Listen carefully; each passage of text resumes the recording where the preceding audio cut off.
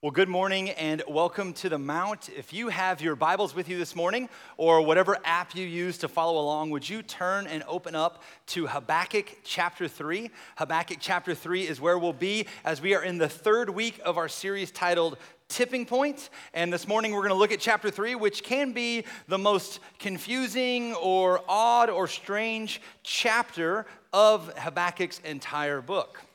But while you are turning there, just participation from all of our campuses, so I need everyone's kind of opinion here. How many of you are okay admitting this? Would you say that when it comes to purchasing things or looking at things online, you read the reviews? Anyone? Don't be shy. You read the reviews. So a lot of you. I do not.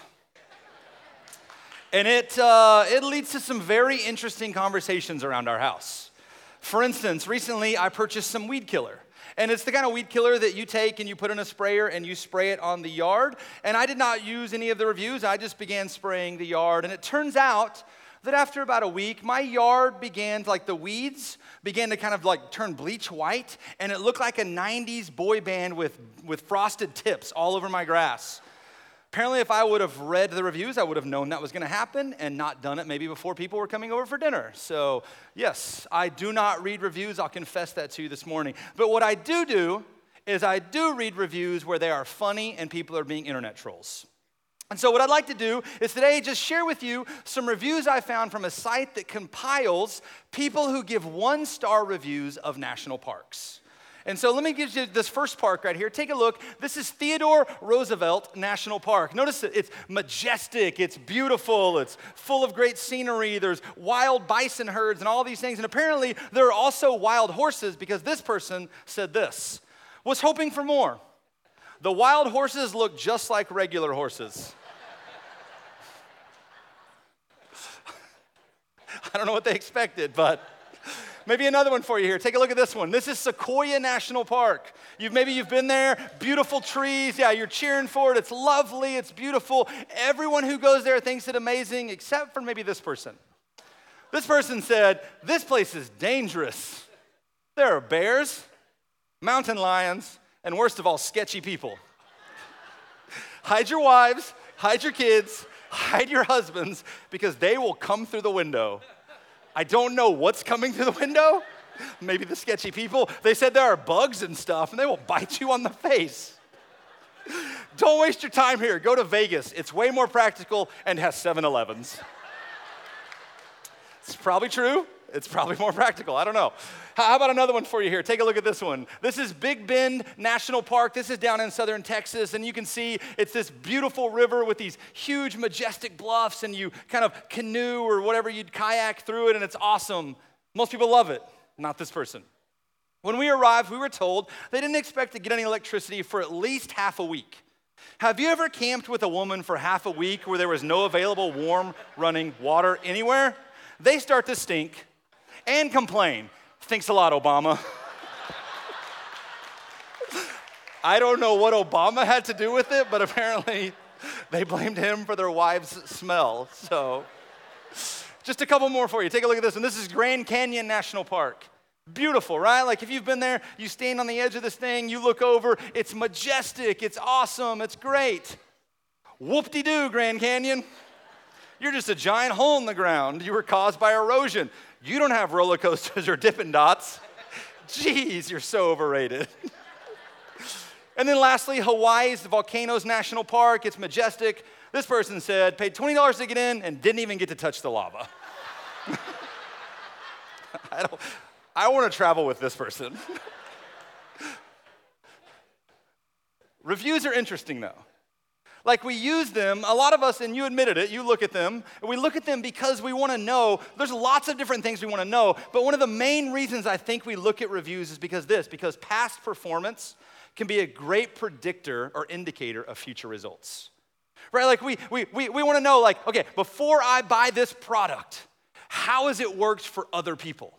How did they experience it? Did it do what it said? Did the package come right? Before I go see this movie, I'm determining, do I go to the movie theater and see it, or do I watch it at home? Before I do this, I want to see the reviews. Before I spend all this money on my vacation, I want to check out the hotels and the things to do and the place. I want to decide. I want to look at the reviews and see how other people have experienced it Because probably, most likely, how it's been experienced in the past is a good predictor or indicator of what it will be like for me in the future. And so what we see is, at the beginning of Habakkuk chapter 3, Habakkuk says this in verse 1. He says, a prayer of Habakkuk the prophet on Shigionoth. This word, everyone say Shigionoth. We have no idea what it means. It's the plural of Shiggin, and we think it's a certain type of worship, but no one really knows. So that's just a little tidbit for you there. So it says on Shigionoth, he says, Lord, I have what? I have heard of your fame. I stand in awe of your deeds, Lord. And what? Repeat them in our day. In our time, make them known. In wrath, remember mercy. In essence, at the beginning of chapter 3, Habakkuk says, Lord, he's praying this. He says, Lord, I have heard about the things that you have formerly done. I've read the reviews. I've seen how I've heard of your power. I've heard of your might. I've heard of your strength. I've heard of your faithfulness. I've heard of the way that you have provided and protected and cared for and led your people. I've heard of all these things. And when I've heard the stories, when I've seen the reviews, when I've told other people have told me about them, I have been in awe at your power, in awe at your majesty, in awe at your faithfulness. And in essence, he says, Lord, repeat it. That word repeat in the original Hebrew language means to repeat, to revive, or renew. In essence, what Habakkuk is saying is he's saying, God, you've done some amazing things for your people in the past. Do it again. Renew your power. Revive your presence. Let it be known. Let us feel it. Let us experience it. God, we want to see you do it again. Do only what you are capable of doing. Because remember, for those of you that have been here, Habakkuk is in the middle of this moment where what he believes to be true about God does not match or line up with what he feels or sees or experiences in the world around him. He's reached a tipping point. If you remember, if you've been here, but maybe it's a review for those of you that haven't. The book is titled Habakkuk. It's named after the prophet Habakkuk, and it's a great name and a great title because the word Habakkuk in the original Hebrew language simply means to embrace or to wrestle. And what we see is, for 3 chapters, the story of Habakkuk is him doing just that. It's a guy who is wrestling with God. It's a guy who looks at the world around him, and he says, man, I believe that God is good. God is faithful, God is just, God is right, he is patient, and all of these things, and he cares for his people. But when I look at the world around me, it seems that evil is winning and the good guys are losing. It seems that the people of God are falling into sin and moral corruption. It seems like our cities are being overrun. It seems like, God, that who you are does not match with what I experience. And if you remember, this is Habakkuk's chief complaint or concern with God. He doesn't understand, he can't reconcile how a good, loving God can be so unfair. How is it that he can allow such evil and desperation and pain in his world? And so Habakkuk wrestles with God. He cries out to God. Instead of running and hiding, instead of isolating, instead of pretending, he cries out to God and he says, God, I don't understand. This makes no sense to me. You say you're this, but this is happening. You say this, and I believe this, but then this, and I don't know how to reconcile this. And he's wrestling with God, trying to figure out why this doesn't seem fair. He's reached a tipping point. And if you remember, over the last couple of weeks, we've used a certain slide to help illustrate this. We said that this is kind of Habakkuk's life, which also mirrors our life. Habakkuk's going about his day, he's going about his months and his years and his life, and everything's great. He's passionately pursuing the Lord. He's faithful, all these things, and then this event happens. And this event becomes a tipping point. It becomes an event that has an exponential opportunity to take his life, his trajectory, in one of 2 ways. And as much as we like to hope that if this was us and we're going about our life and we hit this tipping point, that we would lean into the moment and say, God, thank you for this difficult moment. Thank you for this pain-filled moment. I'm going to pursue you more. More often than not, we mirror what Habakkuk does, where he goes down into a valley season. A season where God seems distant.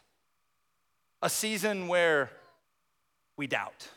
A season where we're confused and we're afraid and we don't understand what's happening and it's painful. A season where we are wondering or questioning or wrestling or unsure about what we are seeing versus what we are experiencing and how they don't match up with what we believe to be true about God. And for many of you this morning, you find yourselves in the middle of one of those valley seasons. A season where it's difficult. And you're wondering, where are you, God? What's happening? What do we do when we find ourselves in these seasons? That's what we've been talking about in Tipping Point.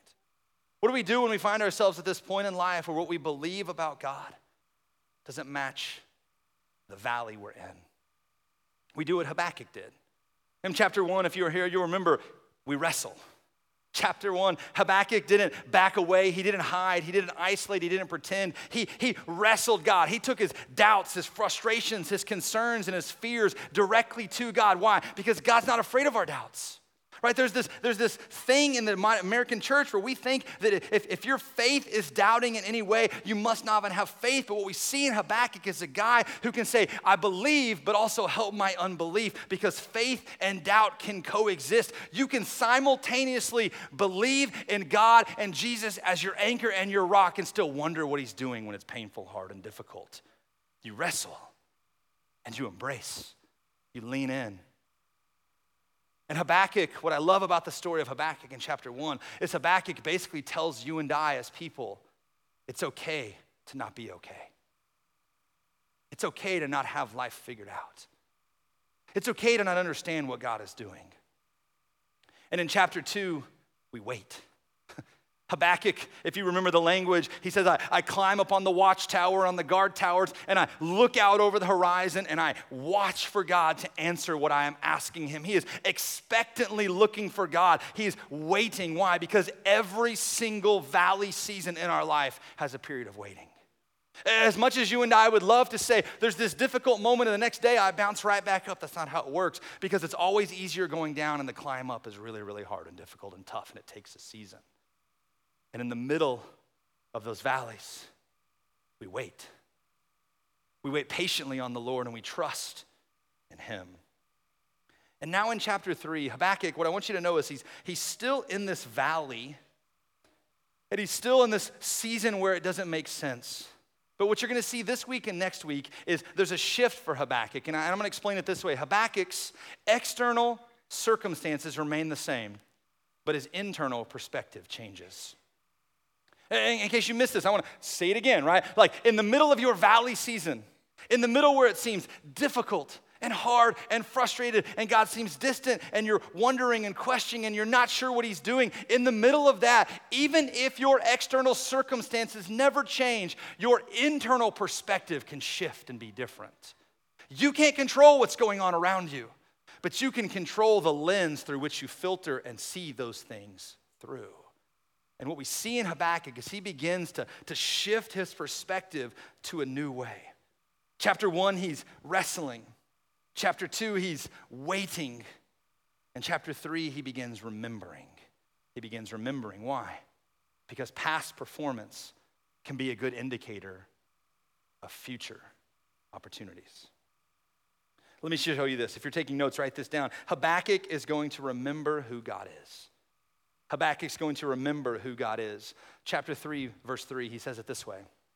He says, God came from Teman, the Holy One, from Mount Paran.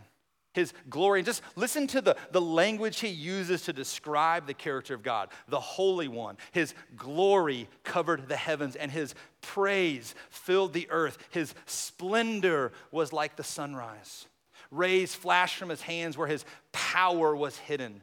Plague went behind him. Pestilence followed his steps. He stood and shook the earth. He was resolute. He was powerful. He looked and made the nations tremble. The ancient mountains crumbled and the age-old hills collapsed, but he marches on forever. Habakkuk in the middle of this valley season, in the middle of this difficult, painful moment where what he believes about God isn't matching up what he's seeing and feeling and experiencing. He's like you and I, where we can sometimes get in these valleys and it's so easy to only focus on ourselves and our circumstance. Habakkuk is intentionally in this moment taking a step back, lifting his eyes, seeing the overview and trying to recite to himself, to tell himself, to remind himself who God is when he doesn't feel him. And he says, God, you are powerful. You are mighty. You are strong. You are glorious. Your presence is worthy of praise. And he uses this language to remind himself of how good and faithful and full of mercy and all of these things about God, because he needs to hear it the most in that valley. And not only is he going to remember who God is, but he's going to remember what God has done. He's going to remember what God has done. And Habakkuk, I'm not going to read it. You can read it on your own. But like for the next 9 or 10 verses, Habakkuk is going to list these things that God has done in the lives of the people of Israel.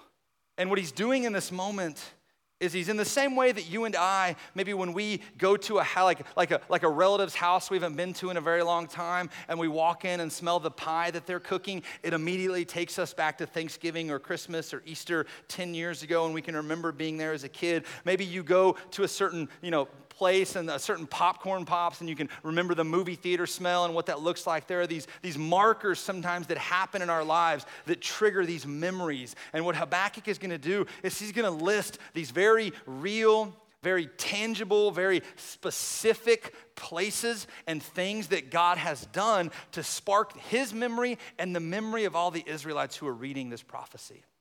And just to summarize, basically what Habakkuk is going to say is he's going to say, God, like I remember what you did. I remember how you stunned us with your power and glory.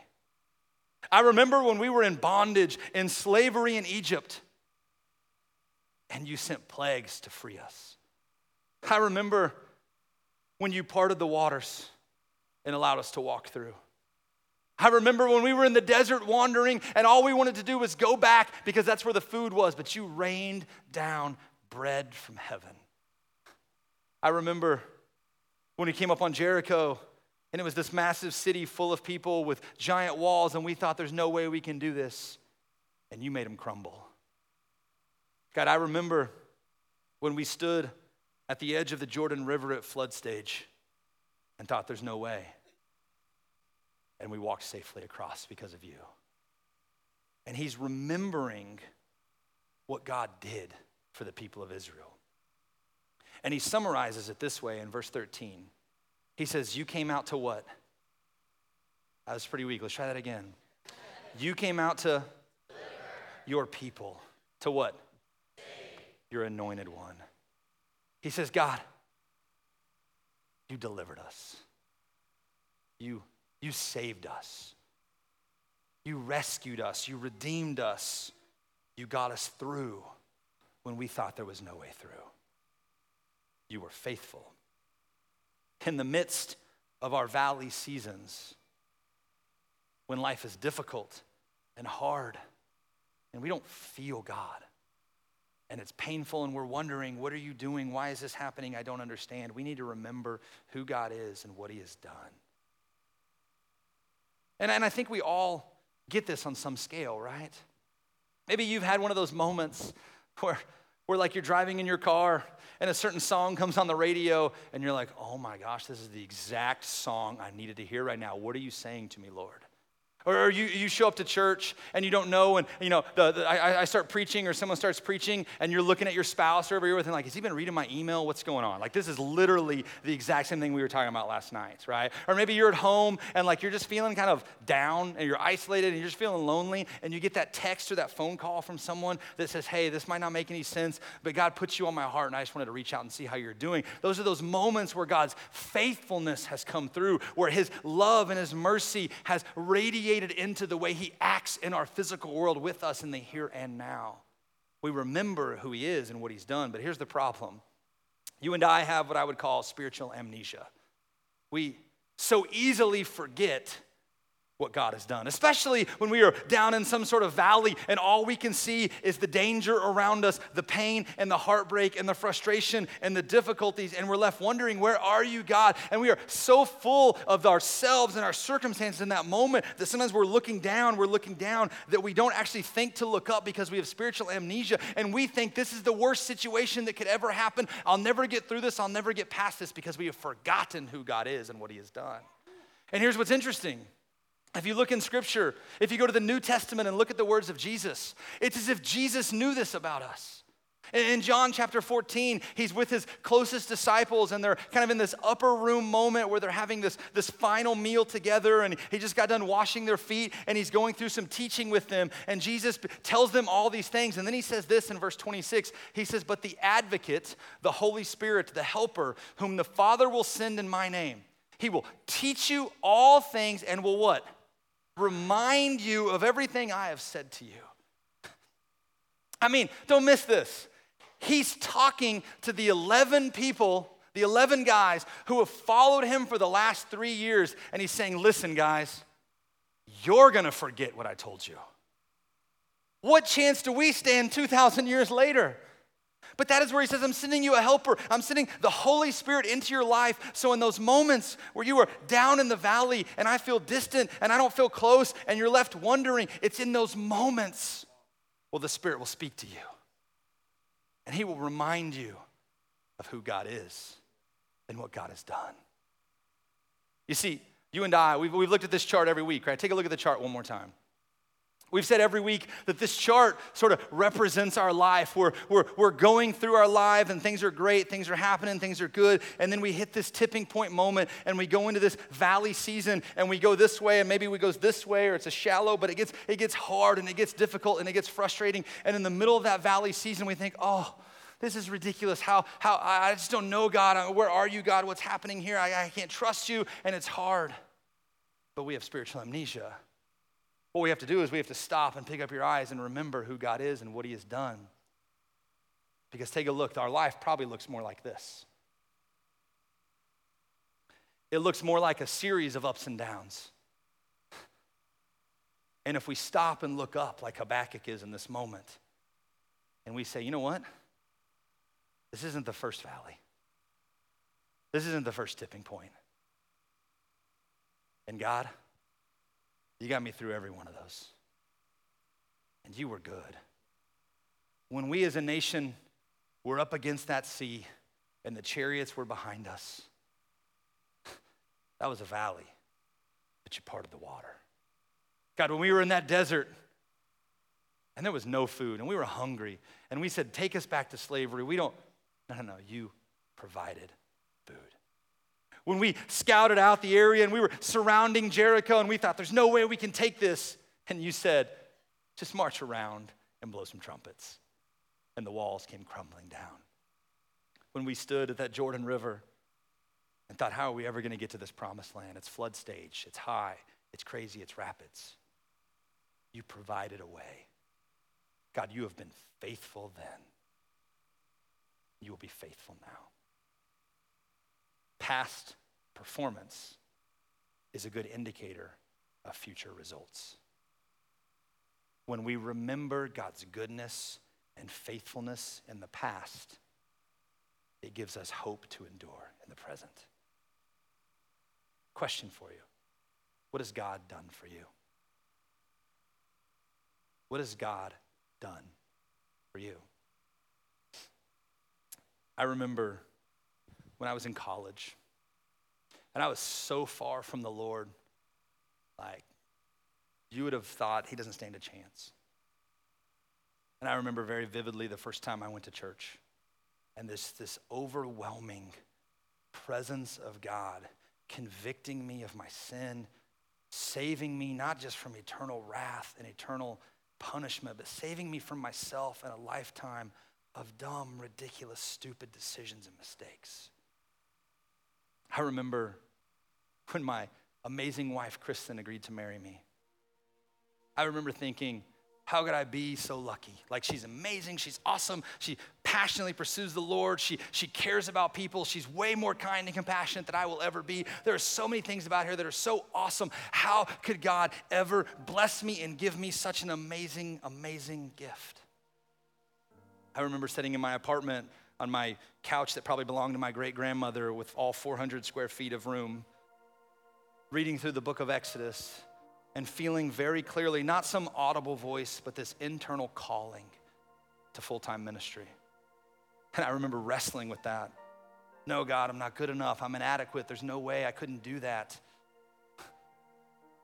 I remember the first time I gave a sermon, throwing up backstage. I was so nervous. Now I've learned to just throw up and swallow it right back down. Okay. But just the pressure in the moment of saying, God, I'm unworthy to communicate your word. I remember when my first son, Emerson, was born, holding his tiny little body in the hospital, thinking, what do I do now? How do I shepherd the responsibility of raising a child to pursue God? I remember the first time I held my youngest son, Micah, who's adopted. And just as he was handed to me by my wife and I held him in my arms, I remember thinking, I don't think I've ever seen a clearer picture of the gospel and the adoption into God's family than what I'm experiencing right now. I remember the first time my wife and I had a miscarriage. And we were wrecked. God, what are you doing? Where are you? This is hard. This is difficult. I remember sitting in an emergency room with a family whose teenage son head-on collision, and he was ejected from the car, and we're in the emergency room as he's in a coma, and the doctors are asking, it's time to make some end-of-life decisions and eliminate life support. And we're just crying and weeping, desperately praying for God to do a miracle. And he did. He lived in his normal 100%. I remember sitting in another emergency room for a family whose college daughter got hit by a car in the parking lot when she was walking. And they had to make the decision to end life support. And in every one of those moments, they didn't all work out the way I would have liked them to work out. But in every one of them, I can look back and see God's faithfulness and his goodness and his hand directing and guiding, whether it was a mountain or a valley. Who is God to you? He is love. He is kind. He is merciful. He is faithful. He is consistent. He never changes. He's the same yesterday, today, and tomorrow. He's the same God that is with you on the mountain peaks when you are celebrating the goodness of life. He is the same God that is with you in the deepest valleys when you are hurting and tearful and all of those other things. He is the God whose plans are so much better than yours when it doesn't even make sense and you want to give up and throw in the towel because you don't understand. He is the God whose ways are infinitely wiser than anything you could ever dream, ask, or imagine. He is the God that you can trust because he is the God who is in the midst of your valley season. He says, I will never leave you. I will never forsake you. He is the God that in Psalm 23, he says, when you walk through a valley of a shadow of death, where it feels like everything in your life is dying and nothing good is happening, he says, I am not only with you, walking beside you, but I am setting up a table in the middle of that valley, dining with you, eating with you, because my presence is with you in every moment of life. Who is God and what has he done for you? Remember what he has done. And you may say, but Adam, I'm in the middle of my valley and I don't feel God. I think God has forgotten me. Take note of this right here. I want you to really think about this. If you feel that God has forgotten you, then you have forgotten who God is. If you say, God, you must have forgotten me. No. He doesn't leave you in your valleys. Look back at the history of your life. He is faithful, He is good, and He is consistent, and He doesn't change. And if He's done it before, He will do it again. Why? Because past performance is a good indicator of future results. His goodness and His faithfulness in the past is what gives you hope to endure in the present. So in light of this, what is our response? In the midst of our valleys, like what does Habakkuk do? Take a look at this, verse 16. He says, I heard and my heart pounded. My lips quivered at the sound. Decay crept into my bones and my legs trembled.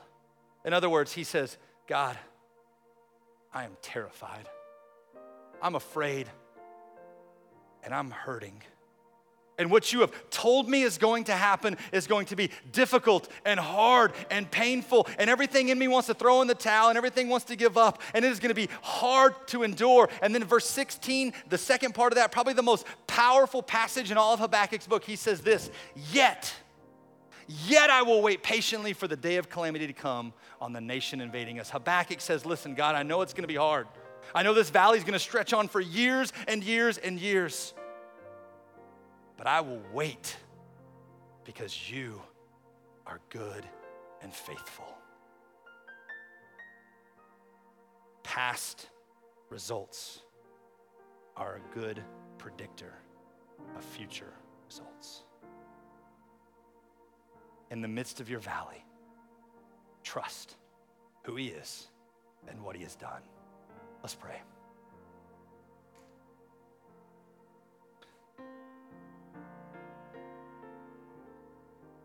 Father, we are thankful just for the way you use, after centuries, people like Habakkuk to speak to us.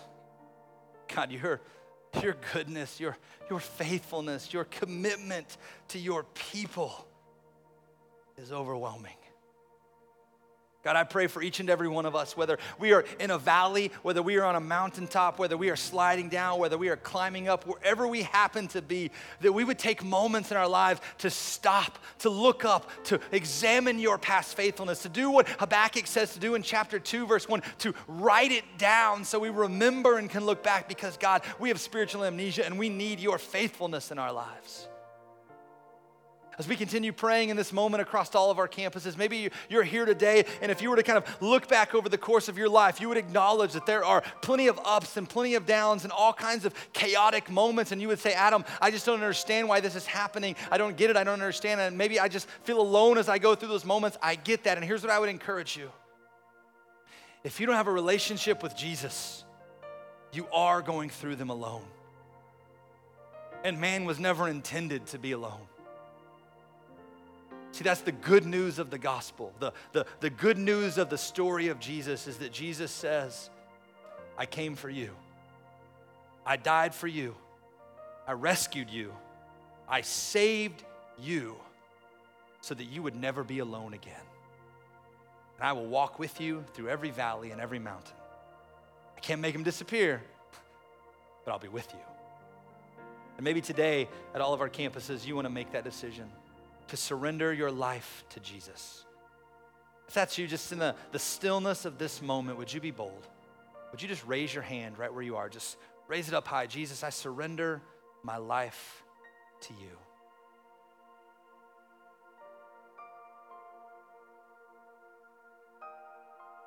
If you raise your hand, I want you to pray this prayer with me. Father, I am a sinner. I need your love. Jesus, come into my life. Make me new. Be my King. Be my Lord. Today I turn, I repent, I run to you for salvation. Amen.